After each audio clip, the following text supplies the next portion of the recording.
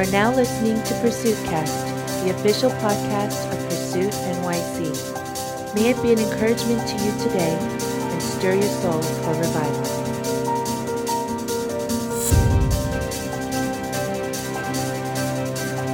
I haven't preached at a Pursuit meeting officially in a while, so I promise not to go over 3 hours, amen? So let's pray, and we'll just jump around throughout Scripture a few times. Father God, I just want to thank you, God, that you are a good God. Lord, there isn't a formula to your love. You just pour it out. And Lord, like we said, your love is reckless, but it's never wasteful. It has a purpose. It has a point to it, God, and it's us. Yes. So, Lord, have your way in this moment. God, we believe even what you did just now is just the tipping point, the beginning of what you want to pour out on the rest of us tonight. So, Holy Spirit, stir up the expectancy, stir up the faith, so we can have all that you want to give us. We thank you, we love you. In Jesus' name, amen. Amen. Turn with me to Matthew chapter 24. Matthew chapter 24. Before we go any further, can we give a hand to the worship team? Right, they're just amazing, anointed, people who love God. Matthew 24, verse 1. You can turn there or open up an app, unlock your phone, whatever you need to do. But Matthew chapter 24, verse 1. If you're there, say, I got it. I got it. Jesus left the temple and was walking away when his disciples came up to him to call his attention to its buildings. Do you see all these things, he asked. Truly, I tell you, not one stone here will be left on another. Every one will be thrown down. As Jesus was sitting on the Mount of Olives, the disciples came to him privately. Tell us, they said, when will this happen, and what will be the sign of your coming and of the end of the age? Jesus answered, watch out that no one deceives you. For many will come in my name, claiming I am the Messiah, and will deceive many. You will hear of wars and rumors of wars, but see to it that you are not alarmed. Such things must happen, but the end is still to come. Nation will rise against nation and kingdom against kingdom. There will be famines and earthquakes in various places. All these are the beginning of birth pains. Anyone encouraged so far? Right? No, right? Then you will be handed over to be persecuted and put to death. It gets worse. And you will be hated by all nations because of me. At that time, many will turn away from the faith and will betray and hate each other. And many false prophets will appear and deceive many people. Because of the increase of wickedness, the love of most will grow cold. But the one who stands firm to the end will be saved. And this gospel of the kingdom will be preached in the whole world as a testimony to all nations, and the end will come. Amen. Now, I think if we read this for face value, we start to feel kind of discouraged, kind of depressed. But how many of you know every time God tells you a problem, it comes with hope because he's the answer? It's like he's giving you a take-home test because he mentions the problem, but he's reminding you he's the answer. So even as we read this, we can see all the terrible things that's going to happen. There's going to be wars, rumors of wars, earthquakes, crazy things, famines, false prophets, and on it goes. But look at how it ends. It ends with the gospel of the kingdom being preached in all nations, then Jesus returns. Yes. There's problems in the in-between, but it concludes with revival. Now, I don't know about you, but I would define revival as the gospel being preached in every single nation, so much so that Jesus is like, it's time, and he shows up. Because Jesus coming back, it's not because we failed as a church, we failed as Christians, the church is compromised, we're broken, we're messed up, and Jesus is like, oh man, I have no other choice but to get on my horse, I gotta come rescue these guys. But he's coming as a celebration, the culmination, the icing on the cake, because the gospel works. Amen? Because the gospel works, because we win. And I want us to read this passage from that perspective, because he is a God of hope. He's the God of joy. He's the God of love. He's everything we could ever want for. And he's telling us the problem while reminding us he's still the answer. And I think the times that we live in, we could look at the hurricanes and all the issues, the earthquakes, the problems, this nation, who's in leadership, and on and on and on, and all these different things. We could look at the racial tension exists, or we could look to Jesus. Now, it doesn't mean that darkness isn't there. That's not what this chapter is telling us. But even in the midst of darkness, light is here because you're here. Turn to the person next to you and say, you are light. Right? Can you say to the other person, but with like conviction, like, you are light? All right. We're getting there. I know my sermon just started, but Lord, help me preach this. But Jesus is coming back for a victorious church. I mean, even in this passage, it says all of these are the beginning of birth pains. Now, I'm not married yet. Y'all need to pray. Why did he laugh so hard? What? I have feelings, bro. Right? But I've never met a married couple wanting to have a baby because they want to go through pain. Like, man, I can't wait to be in pain. Man, I can't. No, they plan to have a child. They get pregnant to give birth to new life. Amen? Don't let what you have to go through blind you from the life that's to come. That's why Jesus, all of this is beginning of birth pains. He's about to birth revival like never before. Now, if you're like me, you get overwhelmed by the news reports. Amen? Storm after storm and all these crazy things. And I think that's why Jesus says that in the end times, because of the increase of wickedness, the love of many will grow cold. I think that's what happens, where we're so bombarded by news reports and tragedies and all these different things, where we can't help but to become calloused or apathetic or allow our hearts to grow cold. But this isn't a death sentence from the Lord, but rather an invitation to keep our hearts burning. I think that's what I believe it is. And then once again, it goes back to a place where revival is going to come.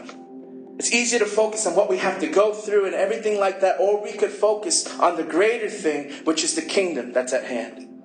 We live by faith, not by sight. Amen? We are part of a kingdom that says what is unseen is greater than what is seen. It's easy for us to go into any situation, any circumstance, point out the issues, the flaws. In the same way, you could go to a church, you could point out the issues of the pastor, the worship team, the greeter, the usher, and all these different things. Or we could shift our attitude and focus on what God is doing. I mean, that's a conviction I choose to follow for the rest of my life is, God, I refuse to be a cynic or a critic of anyone else. Now, even in the beginning, how many remember Hurricane Harvey in Houston? And there was this big whole drama with Lakewood Church and Joel Osteen and everything like that. And regardless of what you feel about their theology or what was the initial report, I want you to know that there's no one who's doing more for the city of Houston right now than Lakewood Church.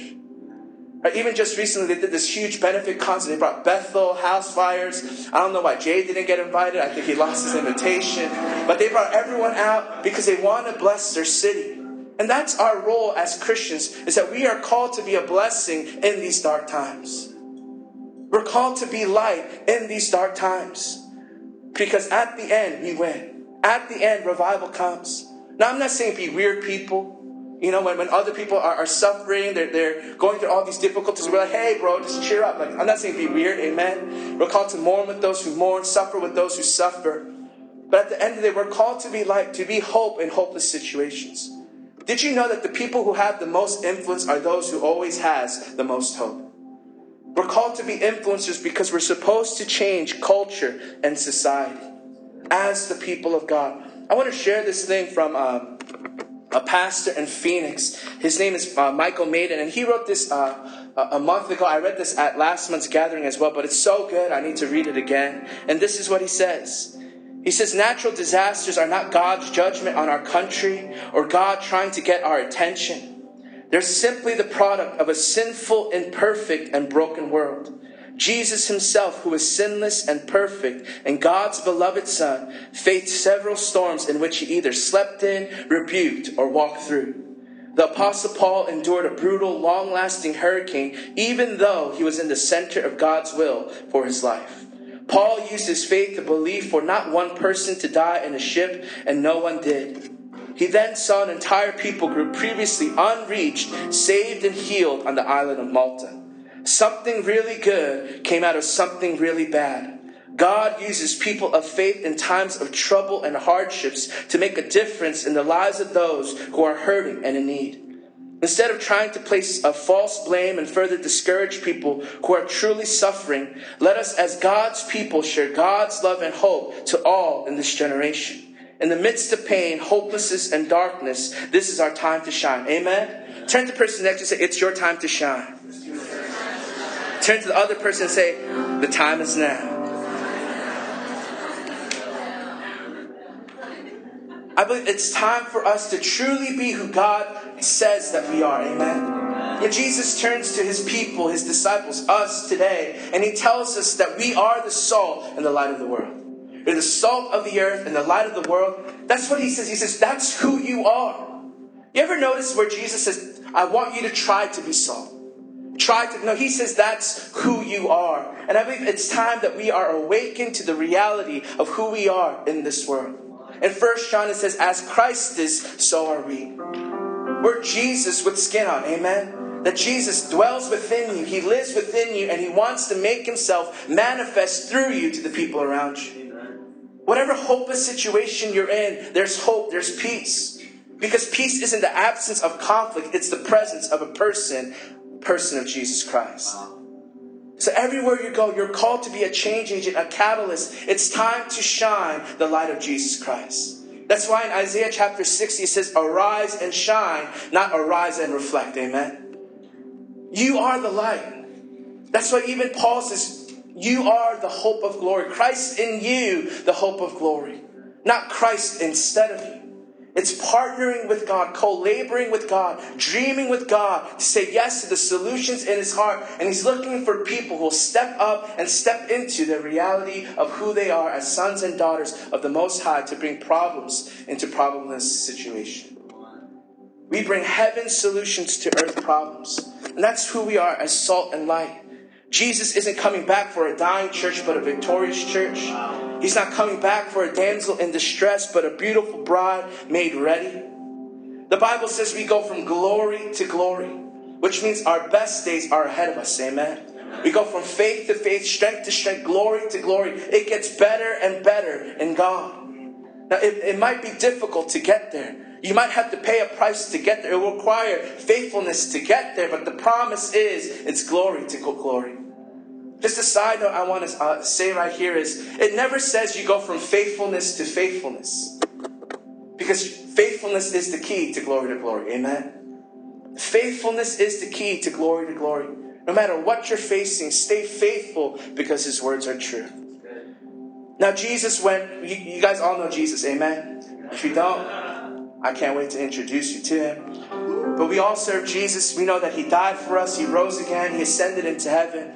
And he said, wait for the promise of my Holy Spirit. Then you will be empowered to be my witnesses in Jerusalem, Judea, Samaria, to the ends of the earth. And when the Holy Spirit comes, Pentecost happens, thousands come to faith, tons of people are healed. And it says that people are added to them daily. That's an amazing church, amen? Imagine you're a home church. Let's say 3,000 people get saved tonight. Like your church will be overwhelmed. You'll be like, why did we sign up? Like all these crazy things. But that's what happens in the early church. But how many of you know that Jesus didn't leave a victorious church to come back for an inferior one? Does that make sense? That he didn't leave the church in its glory days and he's coming back for, because we messed it up so much. He's like, oh man, they've ruined a good thing. But he's coming back because we stepped into who we truly are as the bride of Christ, as the church. He's wanting a body in proportion to its head. How many guys have ever watched Captain America before? The first one. I think I like all the Captain Americas except the first one. Right? And the reason why is when the main character, before he becomes Captain America, his body's all CG'd up. You know what I mean? So he has like his normal head, but his body's like he looks so scrawny compared to his head. And like it grosses me out. Like is that shallow? I don't know. But like I hate it because the head is normal, but the body is just not in proportion to its head. But oftentimes that's what we think the church is, that Jesus is the head, but he has this anemic body. But he's wanting to train up his body to be in proportion to its head. That's the church that Jesus is coming back for. So when darkness is around you, when we see tragedies and news reports and all these crazy things, it's not an excuse for us to cower and pray, Jesus, come back soon, but it's our time to rise up. Darkness is an invitation for you to be light. Because if we're light, how many of you know darkness is good for business? If we are light, darkness is good for business, because that's when we're needed the most, is to be light in dark places. Darkness is our cue to enter the scene. This is our time to shine the light of God like never before. Because like I mentioned with Harvey, there's churches on the scene even now. I think it's so quick for us, especially when we're living so far away, to be disconnected. But the church is on the scene even there, amen? Even when Hurricane Sandy came to this region, it's been reported that the church was the first to respond and the church was the last to stay. Because that's who we are as the people. It might not be reported in the news, it might not be reported in the media, but this is the greatest time for us as the people of God. Because there's a hopeless world out there wanting to know if this Jesus thing is for real, and he put you on assignment to be light. I think it's easy for us to think, man, if Jesus would just come to my home, then my home would get saved. Man, if Jesus would just come to my workplace, then my workplace would get saved. If Jesus would just come to my school, then my school would get saved. But you going is like the same thing. Because Christ already lives in you. Amen? Because Christ is in you. Like I said earlier, it's Christ in you, the hope of glory. It's Christ in you, the hope of glory. So then in that place, then how do we be light? Right? Jesus says, you're light. I want you to shine. I want you to do these things. So how do we do it? And I believe the key is in the following chapter of Matthew 25. Right? Turn with me there if you would like to go. But Matthew 25, verse 1. So after Jesus just shares all these things that's going to happen, he goes on to just share even more of what it's going to be like. That ultimately no one knows the day or the hour, so be prepared, be faithful, don't be deceived. And then he goes into this following chapter of parables of what it's going to be like in the end days. And I believe this first parable is a picture of how we be like. Amen? You ready? Matthew chapter 25, verse 1. It says, at that time, the kingdom of heaven will be like 10 virgins who took their lamps and went out to meet the bridegroom. 5 of them were foolish and 5 were wise. The foolish ones took their lamp but did not take any oil with them. The wise ones, however, took oil in jars along with their lamps. The bridegroom was a long time in coming, and they all became drowsy and fell asleep. At midnight, the cry rang out, here's the bridegroom, come out to meet him. Then all the virgins woke up and trimmed their lamps. The foolish one said to the wise, give us some of your oil, our lamps are going out. No, they replied, they may not be enough for both us and you. Instead, go to those who sell oil and buy some for yourselves. But while they were on their way to buy the oil, the bridegroom arrived. The virgins who were ready went in with him to the wedding banquet, and the door was shut. Later the others also came. Lord, Lord, they said, open the door for us. But he replied, truly I tell you, I don't know you. Therefore, keep watch, because you do not know the day or the hour. Now in this parable, we see there's 10 bridesmaids. They're getting ready for a wedding celebration, a banquet. And on the exterior, you couldn't tell who was the real deal and who wasn't. They all had lamps. They all dressed nice. I'm sure they got their hair done. Their hair did. You know, they probably did the mask, you know what I mean? But I did it. Don't look at my face. I got like a breakout, right? You know. That's why Janet isn't here. No, I'm just kidding. She messed me up. But, so from the exterior, you couldn't tell who had oil and who didn't until oil was needed. So you could go to church, you could go to Pursuit, you could do all these different things, but you won't know who really has oil until it matters. The bridegroom was coming in the middle of the night when it was darkest. And I believe that's why we need people burning for Jesus. Because he's coming at the time when it's darkest. So he needs light to pave the way for him to come. So he's coming back, and there's no light without fire. There's no fire without oil. And this parable says that every single one of them fell asleep. So I don't think the problem is in falling asleep, because I believe even the best of us fall asleep sometimes spiritually. Even the most anointed, the most holy, maybe not Josh, you know, but all of us, we mess up sometimes. We fall asleep sometimes. I don't think that's the issue. The issue is in preparation. Because they all fell asleep, but when the time came, only those who had oil was able to step up, while those who didn't couldn't. So what is the significance of oil? What does the oil mean? Right? I think this whole chapter is about awakening the church. Right? The brides are all falling asleep, and we need an awakening in the church to rise up. In Ephesians chapter 5, it talks about that in the last times, it's time to wake up, O sleeper, rise, so that the light of Christ can shine on you. Then Paul goes on to talk about how there's a difference between the foolish people and the wise people. The foolish people are caught up in the things of the world. They're getting drunk on wine. But wise people are filled with the Holy Spirit. The difference between the foolish and the wise in the end times in that passage in Ephesians chapter 5 are those who are filled with the Holy Spirit and those who aren't. So this is my opinion. This is my belief. But I believe oil in this passage then represents the presence of the Holy Spirit and intimacy with God. Turn to the person next to you and say, intimacy with God. Right? I believe that oil represents intimacy with God in unseen places, in the secret place, and the presence of the Holy Spirit abiding in the heart of the believer.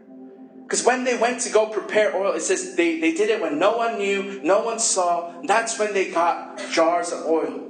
I believe that's what oil represents. It's intimacy with God, not in a worship service, not at church, but in unseen places. You're cultivating presence of the Holy Spirit and intimacy with God in that place. So they all fall asleep. That's not the issue. But some actually built that up and some didn't. So the foolish bridesmaids didn't have oil, and they turned to the wise and said, hey, can you help us? Can you give us some oil? And they said, if I give it to you, then both of us won't have enough. And I think this tells us you can't live off of someone else's faith. It doesn't matter how anointed your pastor is. It doesn't matter how anointed your family is, your spouse is, your significant other is. You need oil for yourself. How many of you know that God doesn't have any grandchildren? Amen. He's a father to all. You can't be grafted in, inherit someone else's faith. You need one for yourself. I think that's what it tells us. You need a faith for yourself. You need to know Christ for yourself. You can't live off of someone else's testimony, but you need to go after one for yourself. So that's what I believe it says. Give us some oil. I can't give you what I have because then we'll both mess up. We'll both miss it.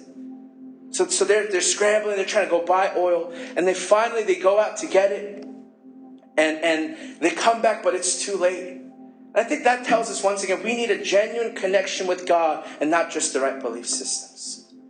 You can't go buy an anointing. You can't go buy a secret place life. You can't go buy someone else's faith. Are you with me? You ever know that story in Acts? There's like crazy things in Acts. You should read it, right? It's crazy. Some of those things, like I don't even know if it makes sense, but I want my shadow to heal people too, you know? I cast a pretty big shadow, you know, so why y'all laugh? What? It's so discouraging, right? But there's one person who's like, I've seen you cast out demons. How much can I pay you to get this anointing? And they're like, you're perverting the gospel, and like they kill him, you know? There's another story where there's like this rabbi, he hears like people praying in Jesus' name, so he sees a demonized person, he walks over, it's like, in the name of Jesus that Paul preaches, I rebuke you. And the demons are like, time out. Like, I know Jesus, we're afraid of him. We know Paul because we try to kill him, he's ruining our lives. But who the heck are you? And they start beating up the rabbi because he tried to buy something that he didn't have for himself. We need to have that anointing, that connection, that relationship to God for ourselves. And here's the good news. God wants that for you too. That God wants that for you more than you want it for yourself. Because we already have access to God. We just need to say yes and go after it. I believe that we need heavenly strategies and wisdom and battle plans for the days that we're living in. If we're going to successfully be all that God wants us to be as light, we need to hear from heaven. We need to hear what he wants us to do. I think that's why we need to develop that oil for this time so that our fire can burn. And here's the thing that I've noticed about the fire of God. The fire of God isn't to burn really bright as much as it's to burn long. Because I don't care how passionate you are in the moment. I don't care how passionate you are in your teens, in your 20s, in your 30s, or whatever. I want to see people burning till the end. Burning to the finish line. That's what we need oil for, not just for the moment, but for the rest of our lives, so that Jesus can come, so we can light up the way, so that he could receive the fullness of his reward that is rightfully his. We need that oil to burn. We need that oil to burn. The Gospels show us that you can know all the right theology, you can follow all the laws, you can memorize entire books of Scripture and still miss Jesus. I think that's crazy about the Pharisees. I mean, they're more disciplined than I. They've memorized more Scripture than me. They're more disciplined. They're all these different things. And their prayer, their hope was to finally see Messiah come and redeem their people. They knew the Word of God, but they missed the Word in flesh. Because I think that tells us you could be religiously active, but still be spiritually asleep. God wants to awaken you not to religion, but to intimacy. To actually know him beyond the rules, the laws, the have-tos, the must-dos. But just come away with me. Just know me. Just be with me. I think that's why when the bridegroom does come and the bridesmaids are outside, the groom isn't like, y'all didn't have oil, you can't come. But look at what he says. He says, I don't know you. That's kind of an interesting statement, right? It's like they missed out on oil, but he says to them, I don't know you. Because once again, it's coming back to that intimate place. Even in Matthew chapter 7, Jesus says in the last days, many people will come and say, Lord, Lord, we casted out demons in your name. We prophesied in your name. We healed in your name. And this is what Jesus says. He says, I never knew you. Isn't that so interesting? Jesus doesn't say, you didn't do what I told you to do. But he says, I never knew you. Because they knew all the things about God, but they never allowed themselves to be vulnerable before God to allow God to know them. There's only thing more precious than knowing God, and that's God knowing you. And that happens in intimacy as you're before the Lord. So these people who are religiously active but spiritually asleep miss Jesus. But the broken people, the prostitutes, the lepers, the widows, the tax collectors, they were able to access Jesus because there's a level of hunger there. Hunger is the door to intimacy. And here's the amazing thing about hunger. I think I'm going to preach on hunger one day. I don't know when. But here's the thing about hunger. In the world, you grow hungry by not eating. But in the kingdom of God, you grow hungry by eating. Amen? Amen. I think somebody I don't know. I'm physically hungry, so I'm not listening. I'm going to say it again. In the world, you grow hungry by not eating. But in the kingdom of God, you grow hungry by eating. Why? Because Jesus says, I'm the bread of life. Taste and see that the Lord is good. Taste and see the Lord. It might not make sense in the beginning. This Jesus guy, he died for my sin. He really rose again. But once you step into it, and you taste it, and you see it for yourself, and he becomes the bread of life, everything changes. How many of you guys like sushi here? Right, y'all are nasty. You eat raw fish. You know what I mean? Let's think about sushi for a moment. Like when you first look at, I know you guys are sophisticated connoisseurs of edible things. I don't know, I'm trying to be fancy right now, but so y'all know what sushi is. But if you think about it, if you've never eaten it before, you're telling someone to take a fish that someone just killed, chopped up, and eat it right there on the spot. That's kind of nasty if you think about it. Who here likes eggs? Right? Y'all are murderers. You're like, precious egg, you won't be a chicken because I want to eat you as an embryo. That's nasty, right? But how many of you know sometimes you got to taste it before you see it? If you just think about it logically or reasonably, it doesn't make sense unless you step into it and taste it and see for yourself the goodness of God. I mean, why would someone sell all their possessions, move to a third world country, and give their lives for the gospel unless they tasted it, then they saw it?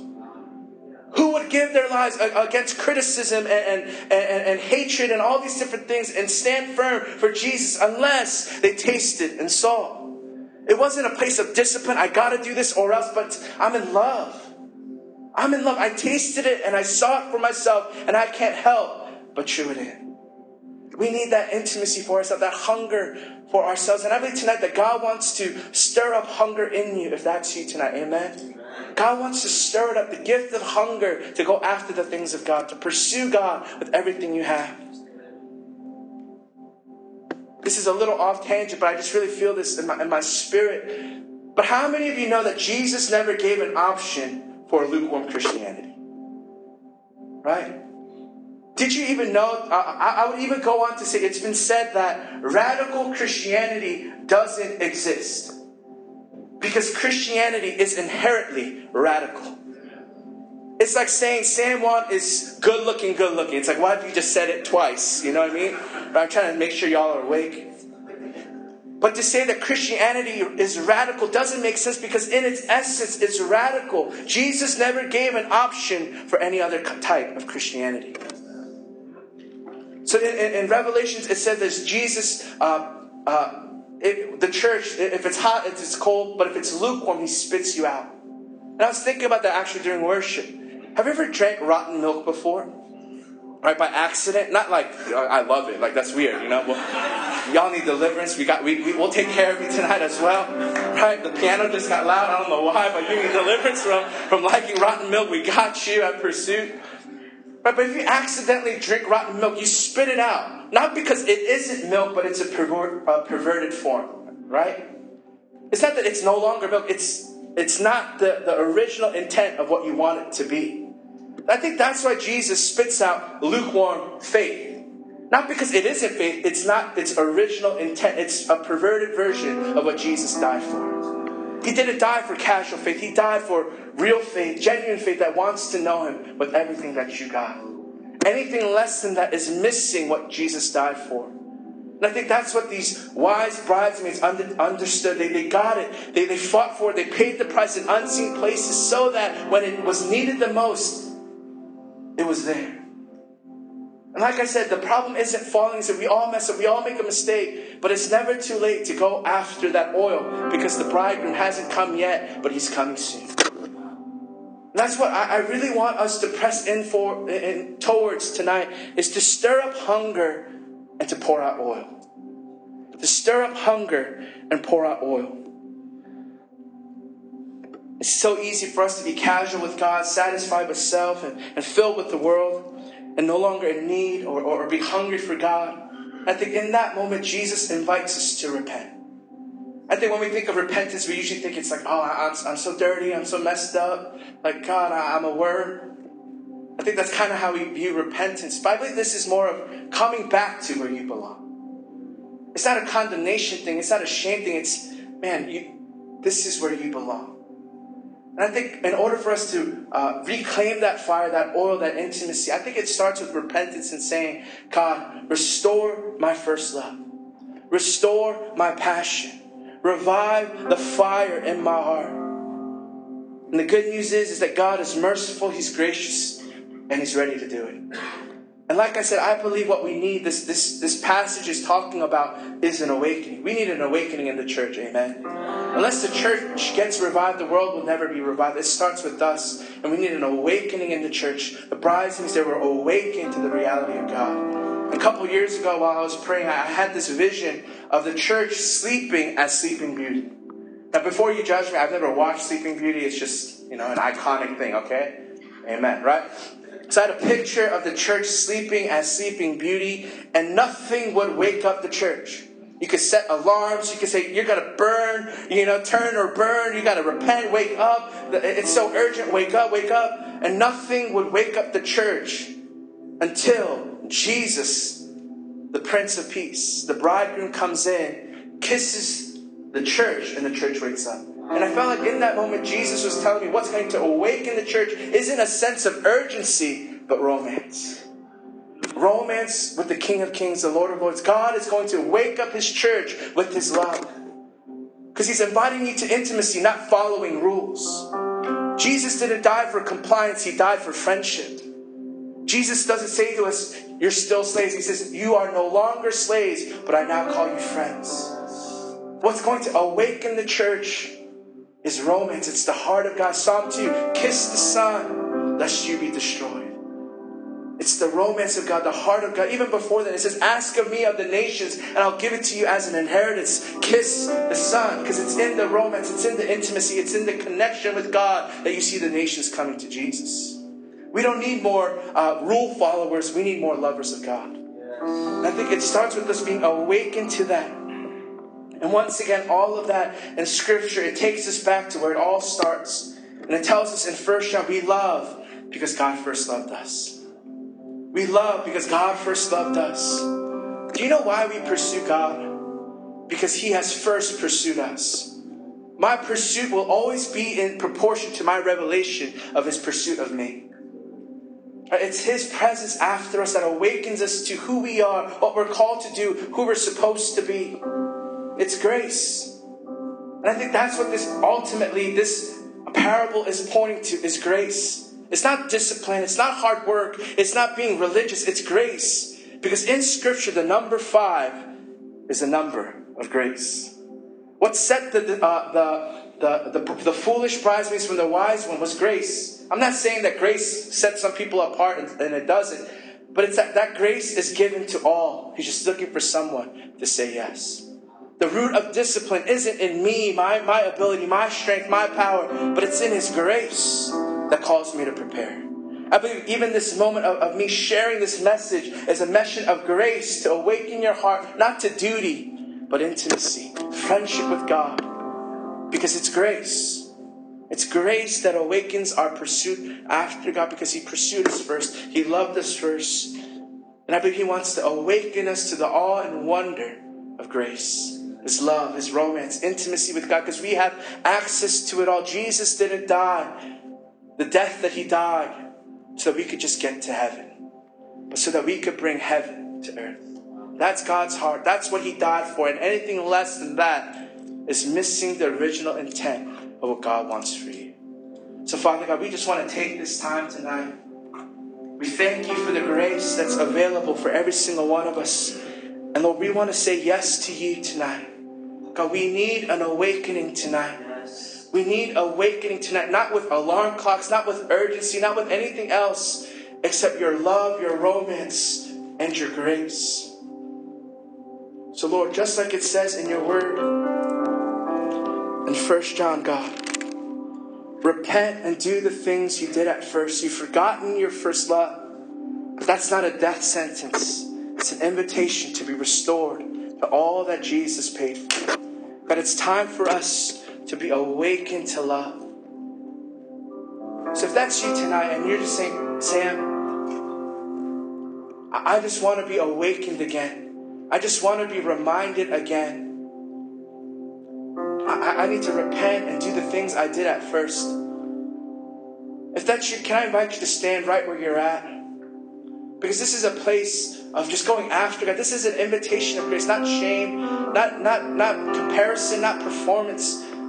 But we're saying, God, I want this for myself. If you're here tonight and you're saying, I need to repent and I want to go back to my first love, I want to invite you to stand right where you're at tonight. And we're going to pray and press in together tonight. Because we want the love of God. We need the love of God. If you're here tonight as well and you want the gift of hunger, that you've been faithful, you've been doing the right things, but you want to be hungry for the more, hungry for the greater, I want to invite you to stand tonight as well, because there's grace to receive what God wants to do. You're asking God, stir up the gift of hunger within me, that I want more of Your presence. I want more of You, God. So if you stood up for whatever it is, just start lifting your voices. Lift your hands if you need to. Just lift up your own prayer of forgiveness, of repentance, whatever it is, just even declaring in faith the goodness of God. Whatever it is, let's stir up our faith together right now. I want you to lift your voice right now. Whatever it is, let's ask God to come and touch you. Come and touch you. Jesus has come to me, all who are weary and thirsty. He will fill you up. God, restore us tonight. God, we repent. We go back to the things we did at first, God. We're coming back to our first love tonight. We're coming back to our first love tonight, God. The things that matters most, which is You, which is Your presence, God. Won't You stir up the hunger within us for the bread of life? God, we've been filled with the things of this world for too long. And God, won't You empty us so that we can be filled? Empty us so that we can be filled. Empty us so that we can be filled. Stir up a hunger within us, God. A passion for Your name. A fire that burns. Not just bright, but a fire that burns long. A fire that burns long.